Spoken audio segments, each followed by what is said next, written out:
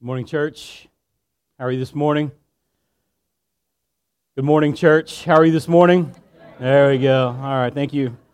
Man, I thought I was in a room by myself, but now I looked out and I see lots of people out there. So, my name is JD. I am one of the pastors of the church. I am thankful to be one of the pastors of this church for probably about the last almost 8 years. And so I'm really, it has been a privilege. I love this church. I love pastoring this church and shepherding this church.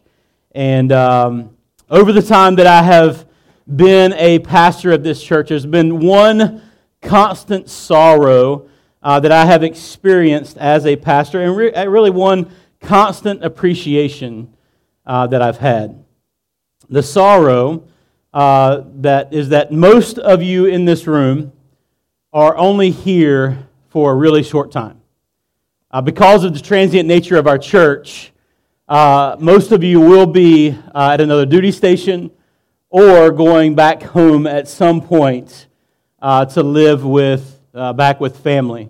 And so that's a hard thing for a pastor as we experience the transition of saying goodbye to people over and over and over again.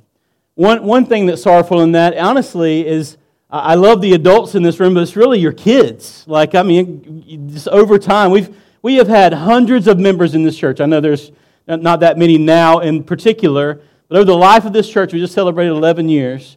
We have had literally hundreds of members of this church and literally thousands of kids in this church.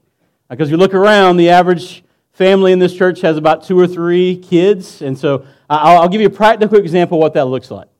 Little Henry. Anybody remember Henry Miller? Few of us in the room still. It's only been 18 months, and very few of us still remember Henry Miller. That's crazy. But he is now in Pillar, Okinawa. But Henry Miller, I think, is now 5. But when he grew up in the church for the first 4 years he was here.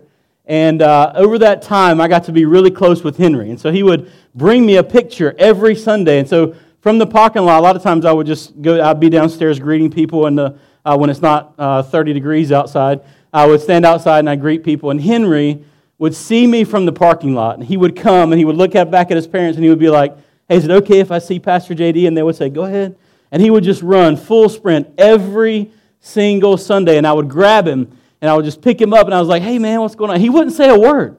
He would just smile and hand me his picture. I've got on my desk at home, I've got a little toy Lego airplane that he made me that I keep on my desk, just as a reminder for all the kids that have come through. And so I want, one of the laments that I have, and sorrows or sadness, is that I actually won't be able to be the pastor who marries a lot of these kids, Brian or I, because they won't be here. They'll have 3 or 4 other pastors before they ever get into adulthood. And so that's kind of something that is sorrowful in me for this church, that I only have a short time with most of you. But an appreciation that I have for this church is that we're a transient church. So the sorrow is the same as the appreciation. And why do I have an appreciation for a transient church? Because I realize that in the short time that you are here, that you and I, we have to press in. We have to be super intentional to be known and to get to know each other, right? And so that is what we have to do in the life of this church, is that it keeps me all the time pressing into you. If I seem overly aggressive to get to know you, it's because we've got a really short time in the span of your career that you're here, for most of you. And I want to make sure that we are a church, that we are constantly pressing in and feeling the tension of the urgency to get to know one another, to grow with one another, to build affection and love and in grace and mercy with one another. So I want to ask you this question. How do you view your time here in Jacksonville, and especially with this church? How do you view your time here in Jacksonville, and especially with this church? Are you pushing in to make fruitful relationships, making every effort to grow in holiness? Are you pushing in to deepen your understanding of the Word and the gospel? Are you striving to press into the church and give your life to the spread of the gospel and the fruitfulness of the ministry God has called you to in this season of life? Or are you just temporary residents? Just here for a short time? Just trying to make it until you leave to go to the next place? Do you feel the weight of pressing into the church? Do you feel the weight of being known by others? That they would know you inside and out, and that you would in turn begin to know them? Can you say that honestly? Or are you just doing the best you can to skate by? It's a word I learned this week that the Marines use. Is called skate. I'm just going to go skate. I've always heard skating by, but it was a word that I was introduced to in the community group this week. I appreciate knowing the lingo that's happening around the military.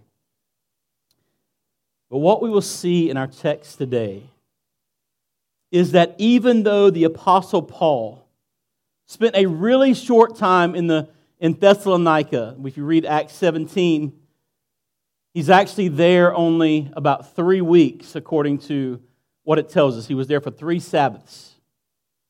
Probably there a little bit longer than that, but what we have in recorded history is that he was there for about 3 Sabbaths. But yet, in that amount of time with the believers in Thessalonica, they did not waste time that they had. We will see the love and affection that the Apostle Paul has for the people in Thessalonica and how much the people in Thessalonica love him. Just in that short period of time, they poured into one another in an extraordinary way that is an example to all of us in this room. That we would live with intentionality and purpose to live worthy of God. Encourage and exhort one another to do this all the time as a church. So let's read our text today. It's 1 Thessalonians 2. 1 Thessalonians 2, 1 through 16. If you don't have a Bible, look up under the seat in front of you. There's a Bible that you can just grab. If you do not have a Bible of your own, use that. You can have it, take it with you, and I encourage you to read it for yourself. 1 Thessalonians 2, 1 through 16. If you're unfamiliar where Thessalonians is, it's towards the back end of the Scriptures. For you yourselves know, brothers, that our coming to you was not in vain. But though we had already suffered and been shamefully treated at Philippi, as you know, we had boldness in our God to declare to you the gospel of God in the midst of much conflict. For our appeal does not spring from error or impurity or any attempt to deceive. But just as we have been approved by God to be entrusted with the gospel, so we speak not to please man, but to please God who tests our hearts. For we never came with words of flattery, as you know, nor with a pretext for greed. God is witness. Nor did we seek glory from people, whether from you or from others, though we could have made demands as apostles of Christ. No, we were gentle among you, like a nursing mother, taking care of her own children. So being affectionately desirous of you, we were ready to share with you not only the gospel of God, but also our own selves, because you had become very dear to us. For you remember, brothers, our labor and toil. We worked day and night, or night and day, that we might not be a burden to any of you while we proclaim to you the gospel of God. Yeah, you are witnesses, and God also, how holy and righteous and blameless was our conduct towards you believers. For you know how, like a father with his children, we exhorted each one of you and encouraged you and charged you to walk in a manner worthy of God who calls you into His own kingdom and glory.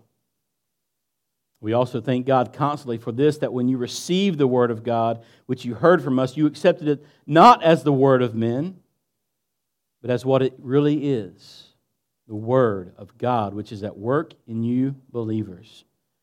For you, brothers, became imitators of the churches of God in Christ Jesus that are in Judea. For you suffered the same thing from your own countrymen as they did from the Jews, who killed both the Lord Jesus and the prophets, and drove us out and displeased God and opposed all mankind by hindering us from speaking to the Gentiles that they might be saved. So as always to fill up the measure of their sins. But wrath has come upon them at last. Let me pray. Lord Jesus, this is your word. Lord, would you use it to speak to us by the power of your Holy Spirit, that it will, as Brian said, transform us, renew our minds, renew us day by day. In Jesus' name I humbly pray. Amen. My main premise this morning is this: be a faithful steward as you strive to live worthy of God. Be a faithful steward as you strive to live worthy of God. A good reminder of what it means to be a faithful steward is that God is the owner of all things, everything, and we get to manage it. God is the owner of all things, and the beauty of it is that we get to manage it. It's not our own. Nothing belongs to us. We are temporary residents in a foreign land if you're a Christian.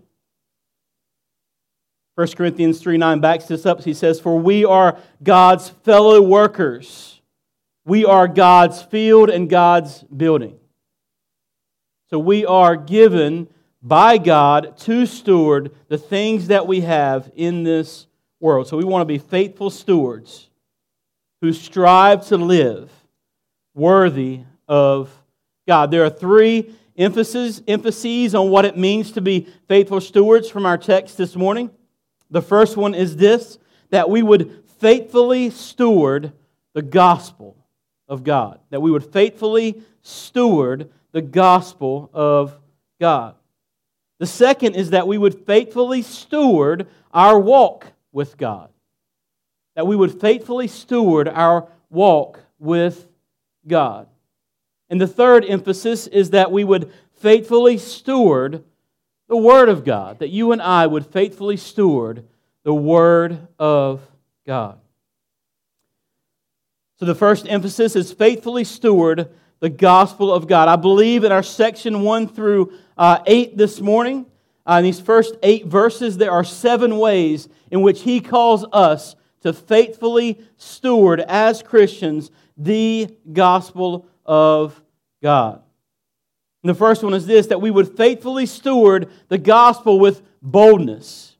That you and I would steward the gospel with boldness. Look at verse 1. "For you yourselves know, brothers, that we came to you, and we didn't come to you in vain, but we came to you knowing that we were to be suffering, knowing that we came to you as those who had been shamefully treated at Philippi. Yet, in the midst of persecution, in the midst of conflict, we came with boldness in our God." To do what?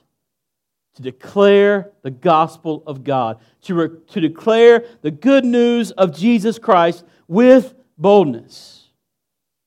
All throughout the book of Acts, all throughout the Gospels, into the book of Acts, and into the epistles that we see that are written, there is a boldness that the apostles and those disciples, those early disciples, lived with in the midst of, that they would go and declare, despite persecution, despite even the possibility for death, that they would be faithful stewards to boldly proclaim the good news of Jesus Christ. Because they knew that the only way to get from death to life, to go from being dead in our trespasses and sin to being alive in Christ, was through the gospel of Jesus Christ. And yet they moved and they worked and they labored in being bold with the gospel, the good news of Jesus. The second way in which Paul exhorts the church to be faithful stewards of the gospel is that they would be faithfully steward the gospel despite conflict. So we had boldness in our God, verse 2, to declare to you the gospel of God, which is the good news of Jesus Christ, in the midst of what? Conflict. If you remember a couple of weeks ago, we opened the scriptures to Acts 17, and we saw where in the midst of Thessalonica, the Jews come and they come in and they just ravage the church. And they take Jason and other believers and they bring them before the council and they charge them with preaching the good news of the gospel. And it was in the midst of this that they still lived with boldness in the midst of conflict. They still shared no matter what conflict was around. And so I just encourage you, brothers and sisters, number one, to share the gospel with boldness. Number two, don't worry about conflict. Throughout all the scriptures, there's conflict in preaching the good news of the gospel. Be faithful stewards in this. The third is, the third emphasis or exhortation from Paul is that we would faithfully steward the gospel by not attempting to deceive. Look at verse 3. For our appeal, for our reasoning, for our exhortation does not spring from error or impurity or any attempt to deceive. You see, I could preach a gospel this morning that would speak to your children in a way that would convince them that heaven is good and hell is bad. I could actually do that with the adults in the room. And many of you would respond, and kids especially, I've seen this over and over again in like kids' camps and other places, where the gospel is given in such a way where it scares the kids to believe because they want to escape hell, not believe in Jesus as God, as God who is the Son. And really, it's a manipulation of the truth in order to get more baptisms. If you look out throughout the landscape of the Baptist church and its history, most baptisms have come in the last 100 years through children. Now, I do believe that some of them have been saved. I believe I was saved in the midst of that. I believe that my oldest son was saved in the midst of that.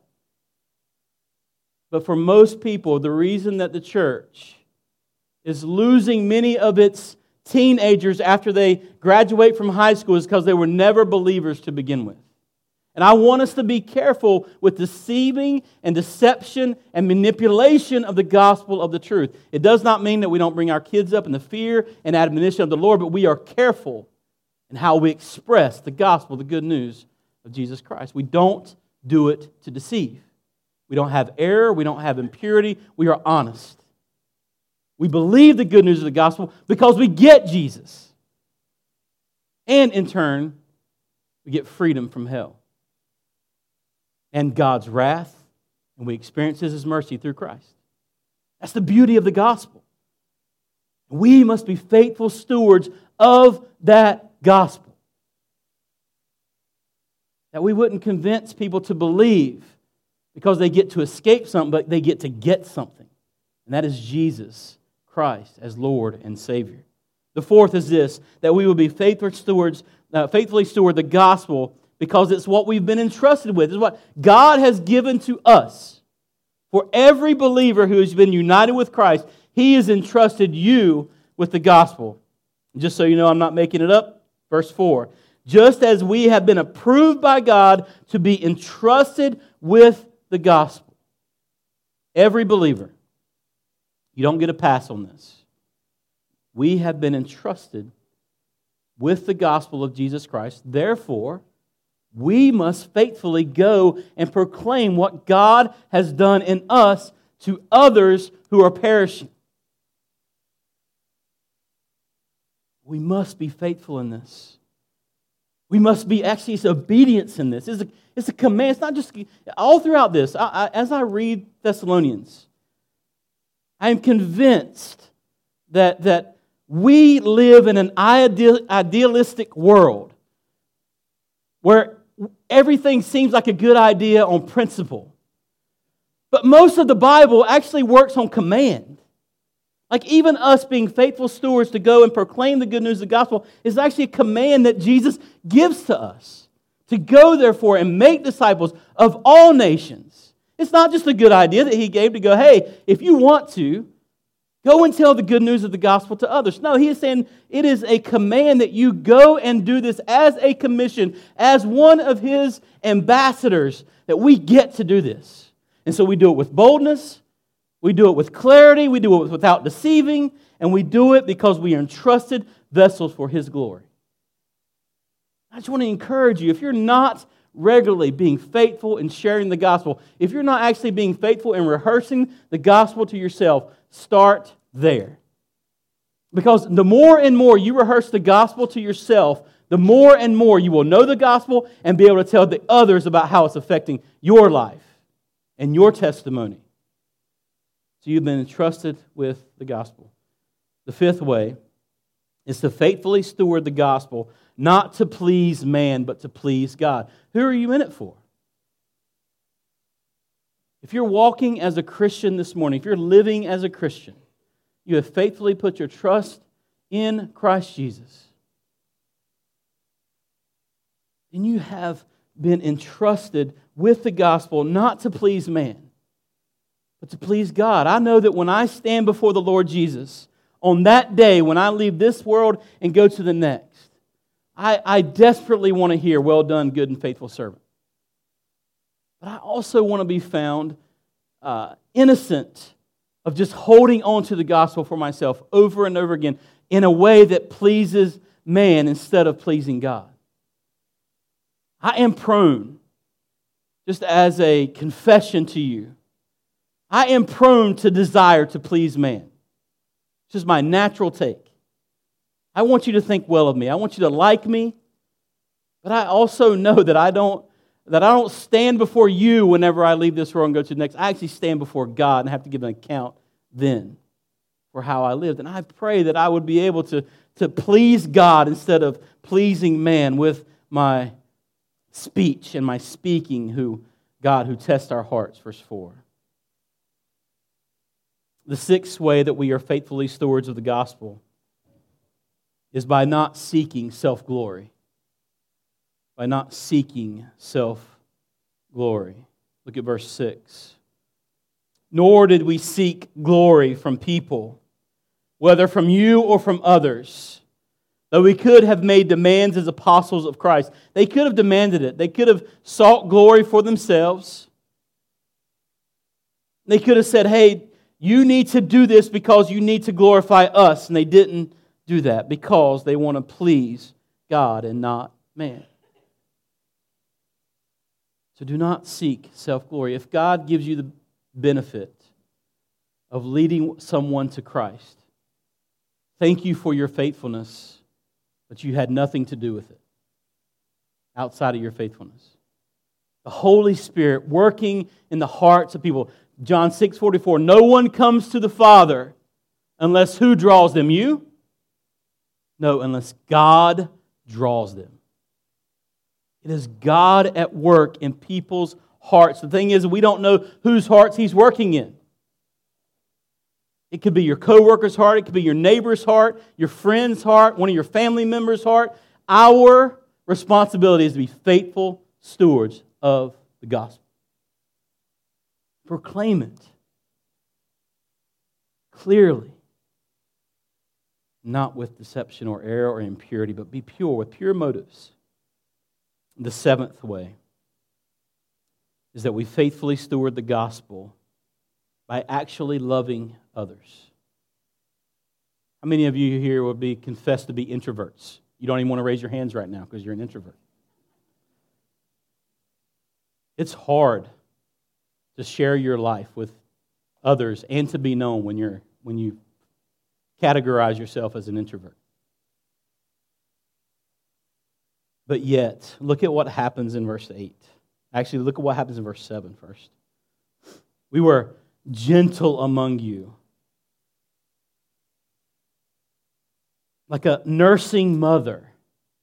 Paul identifies himself like as a nursing mother, taking care of her own children. That's how he felt about this church in Thessalonica. And he loved them in such a way that he would take care of her like his own child. Later on, he'll say he'll compare himself to a father. So, being affectionately desirous of you, we were ready to share with you not only the gospel of God, but what? Our very lives. So as you faithfully steward the gospel of God, remember that you are also to faithfully steward and give up your life for the sake of others. It is called having a laid down life. We we go every year, the men, and we do something called Man Down. And the reason it's called Man Down is because we as men talk about what it means to live a laid down life. To become like a nursing mother, affectionate for one another and for the church. You might not like to compare yourself to a nursing mother, men. But I encourage you to think more like that. About those that are around you, those who are in your community, those that you are in church with, that members of church together with, that you would be sharing your very lives because people are very dear to you. Commit to this. Commit to be faithful stewards of the gospel of God. That you would love others in a way that is exceptional. You would give your life to see others know the good news of the gospel. So faithfully steward the gospel. Share the gospel and share yourself. That's what Paul and the apostles did during that time. They shared their very lives. That's the first emphasis. The second emphasis is this, that you would faithfully steward your walk with God. Faithfully steward your walk with God. If you want to understand what walk means, just faithfully steward your life. Faithfully steward your life. This is verse 9 through 12. Look at verse 9. For you remember, brothers, our labor and toil. We worked night and day that we might not be a burden to any of you, while we proclaim to you the gospel of God. And what he is saying that there is that, hey, when we were with you, we took nothing from you. We didn't take payment. We didn't take anything that y'all gave us. We took care of it ourselves. And before you consider that this might be the way that all churches should function, that we shouldn't have paid pastors or paid staff because you should work like this so you don't take away from the church. If you turn just a couple chapters over to 2 Thessalonians 3, Paul's going to give a commentary on why he did this. 2 Thessalonians 3. We're going to come to this in a few weeks with a guest speaker named Jeff Brewer who's going to be here from Word Partners. I very much look forward to this. So I'm not going to preach this, but I am going to give credence to the fact that we should have, as much as humanly possible, paid staff in a church because, number one, it's biblical. But two, because this is an exception, not the rule. Look at verse 6 in chapter 3. Now we command you, brothers, in the name of our Lord Jesus Christ, that you keep away from any brother who is walking in idleness and not in accord with the tradition that you receive from us. For you yourselves know how you ought to imitate us, because we were not idle when we were with you. Nor did we eat anyone's bread without paying for it, but with toil and labor we worked night and day that we might not be a burden to any of you. It was not because we don't have the right, but to give you in ourselves an example to imitate. That is why they didn't take any money or anything else. It was to be an example to those who are walking in idle laziness. They needed to show them what it meant to work and to toil and to strive in the life of the church, and therefore to be imitators of them, of Paul and Timothy and Silas.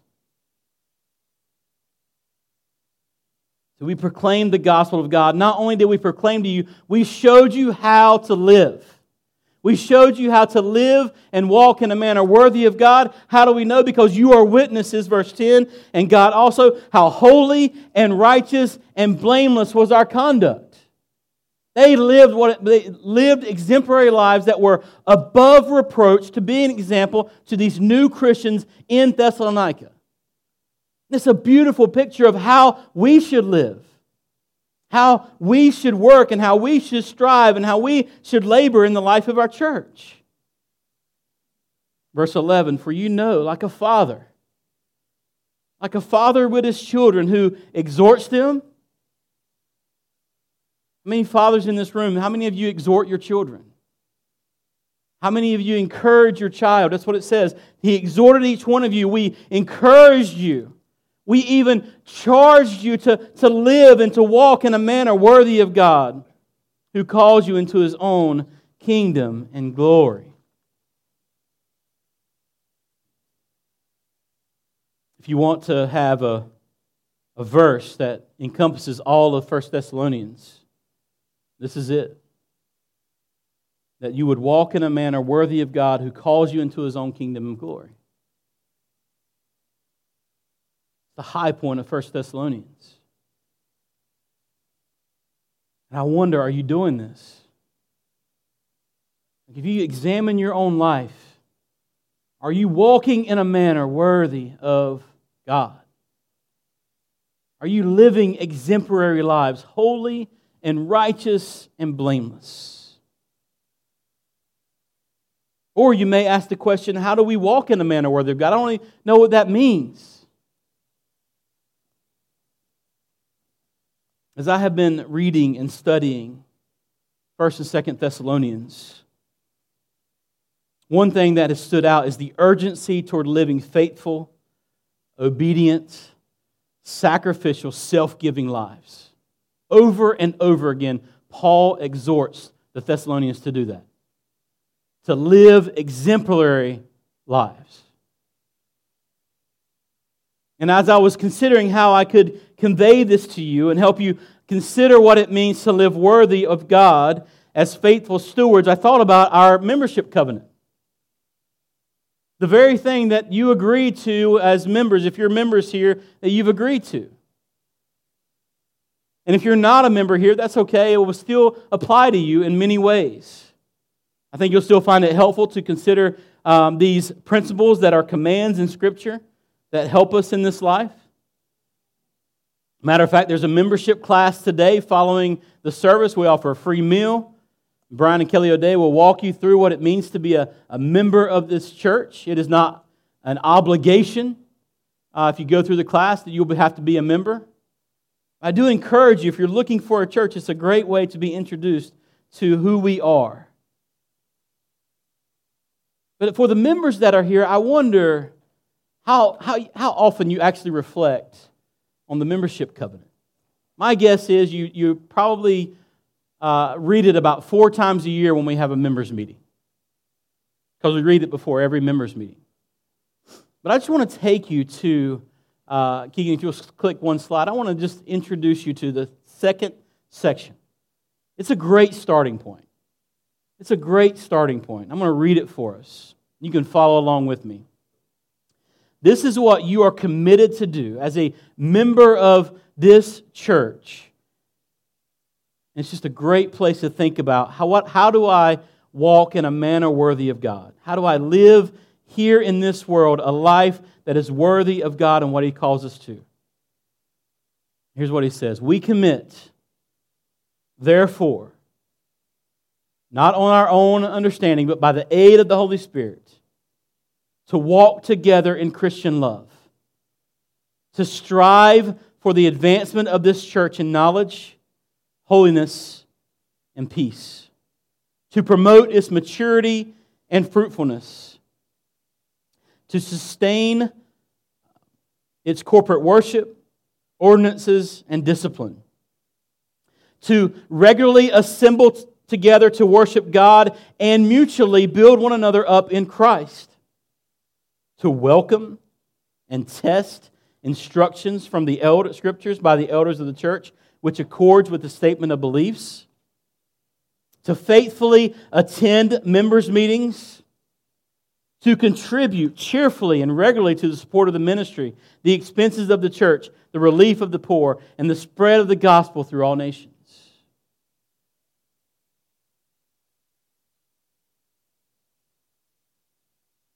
As you read here, these are not just principles and good ideas. There's actually chapters and verses that back up everything that this says. Are you committed to walk together in Christian love?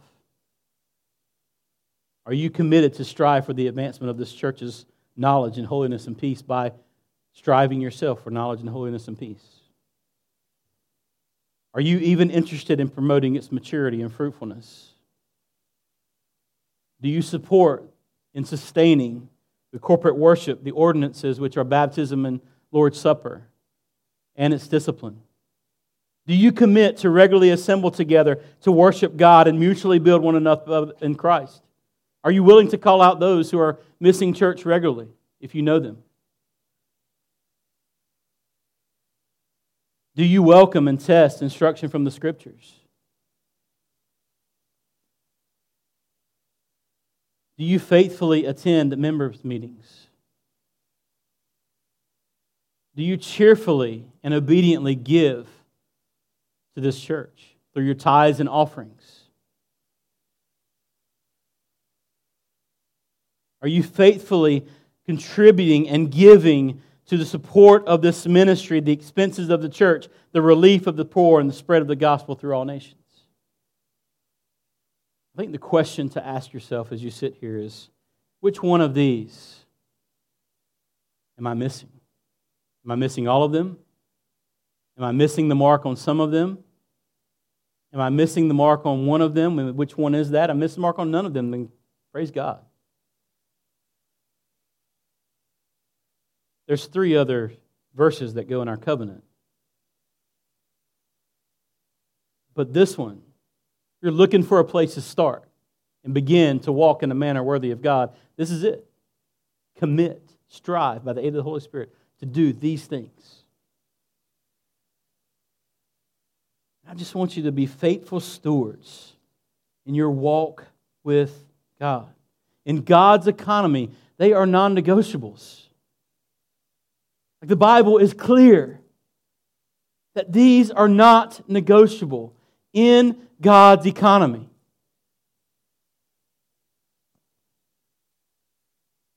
I just want you to consider what it means to commit to these things, to strive for these things, to wrap your life around these things that help you walk in a manner worthy of God.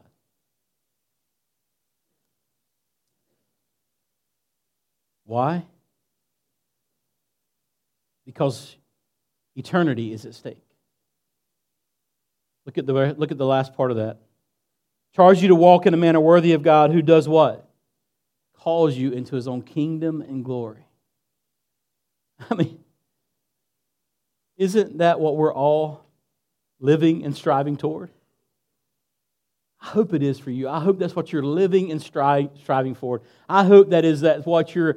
I hope that you are desiring and purposing your life to reach eternal glory with Jesus. That you would be like Paul, understanding that actually to die is gain. Because we get to be ushered into where? Jesus' kingdom and glory through the gospel of Jesus Christ. It doesn't happen by accident. It happens through the Holy Spirit moving in our lives through the power of the gospel and empowering us to live for Him and not ourselves. Are you living for Christ? Are you living in a manner worthy of God? The other question is, if you're here and you have not placed your faith and trust in Christ Jesus, I encourage you that today is a day of salvation. That if you confess with your mouth and that if you believe in Jesus Christ as Lord and Savior, the promise from the Scriptures is that you will be saved. That Jesus came into this world and paid a debt that you could not pay. The ransom was too great and He paid it for you. He became the ransom that you could not pay and the debt that you could not afford because of your sin. And this chasm exists that exists between God and man. But, as we read earlier, but Christ entered into this world, took on the sin of all those who believe, died on a cross that you deserve to die on, and paid the penalty of our sin and our debt. Christ. Do you faithfully steward and live in a manner worthy of God? I've got to move quickly on this last one, even though I don't want to. The third emphasis is this: that you would faithfully steward the Word of God. That you would faithfully steward. That's 13 through 16. Paul says, we thank God constantly for this, that when you receive the Word of God that you heard from us, the preached Word, just like we're doing here on this Sunday, you accepted it not as the word of men, but what it really is, which is what? The Word of God, which is at work in you believers. There's a threefold emphasis here. One that you need to know and remember for every single Sunday and every single time that you open the Scriptures. What's the first thing they did when they heard the Word? They did what? Received it. They received it. It says that when you received the Word of God, which you heard from us, then they did what? They accepted it. They received it, they heard it, they understood it, then they accepted that it was the Word of God, and then they did what? They learned to apply it. Look at what it says. You accepted it not as the word of man, but what it really is, the Word of God, which is at work in you. That is proper application of the Scriptures. They received it. They accepted it. And it was applied to their life. Is that true of you? Does the Word having its full effect impact you in this way? You know, oftentimes, as I prepare to preach, I have this hope that something I say will be an epiphany to someone. Kind of like an aha moment. Like, man, I never knew that. Or I'm not doing that. Or I get it. Like, come up and say, man, I get it. I just want to tell you that hardly ever happens. Hardly ever happens. And here's why. Because for many of us, the Word has to take time to be received, to be accepted, and to be applied. It doesn't happen in aha moments. But here's what I know, and here's what I've seen. That the right preaching of the Word over a long period of time creates change and transformation. The Word of God being preached, being read, being received and accepted and applied over a long period of time is where lives slowly but steadily begin to change towards gospel faithfulness.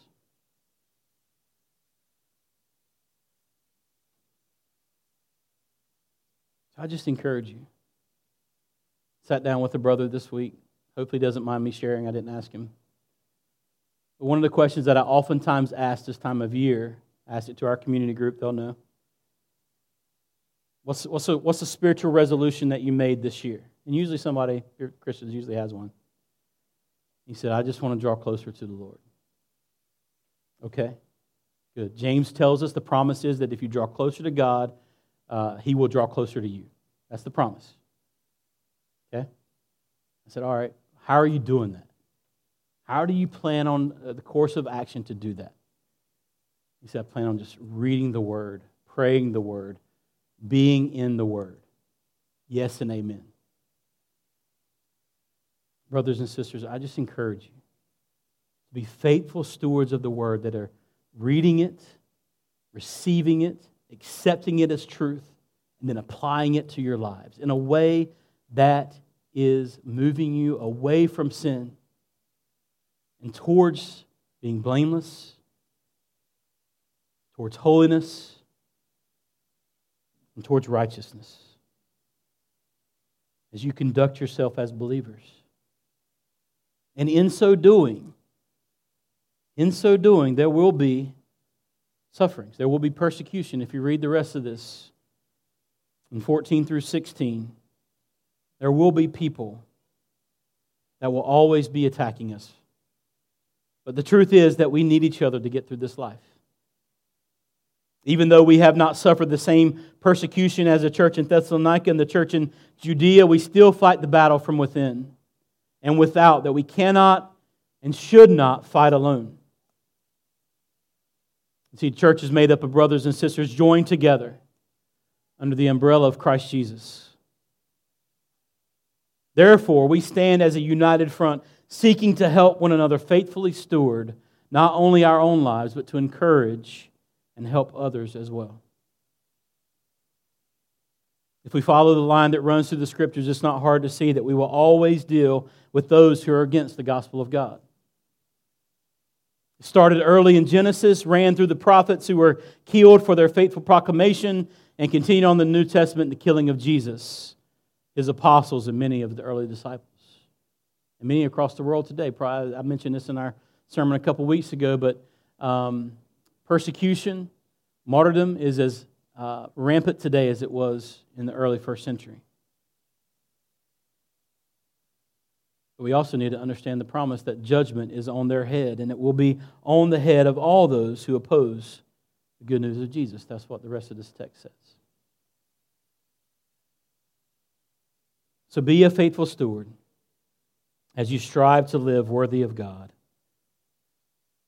I encourage you to take some time to examine your heart. Are you being intentional to grow in the Lord? Pressing into being known and knowing others in the life of the church as you walk in a manner worthy of God, who calls you into His own kingdom and glory. Praise God. Let's pray. Jesus, we thank You for Your word. Thank You for the goodness, the reminders that we have here to be faithful stewards who live as exiles in a foreign land, but yet we live here nonetheless. Help us to live worthy of You.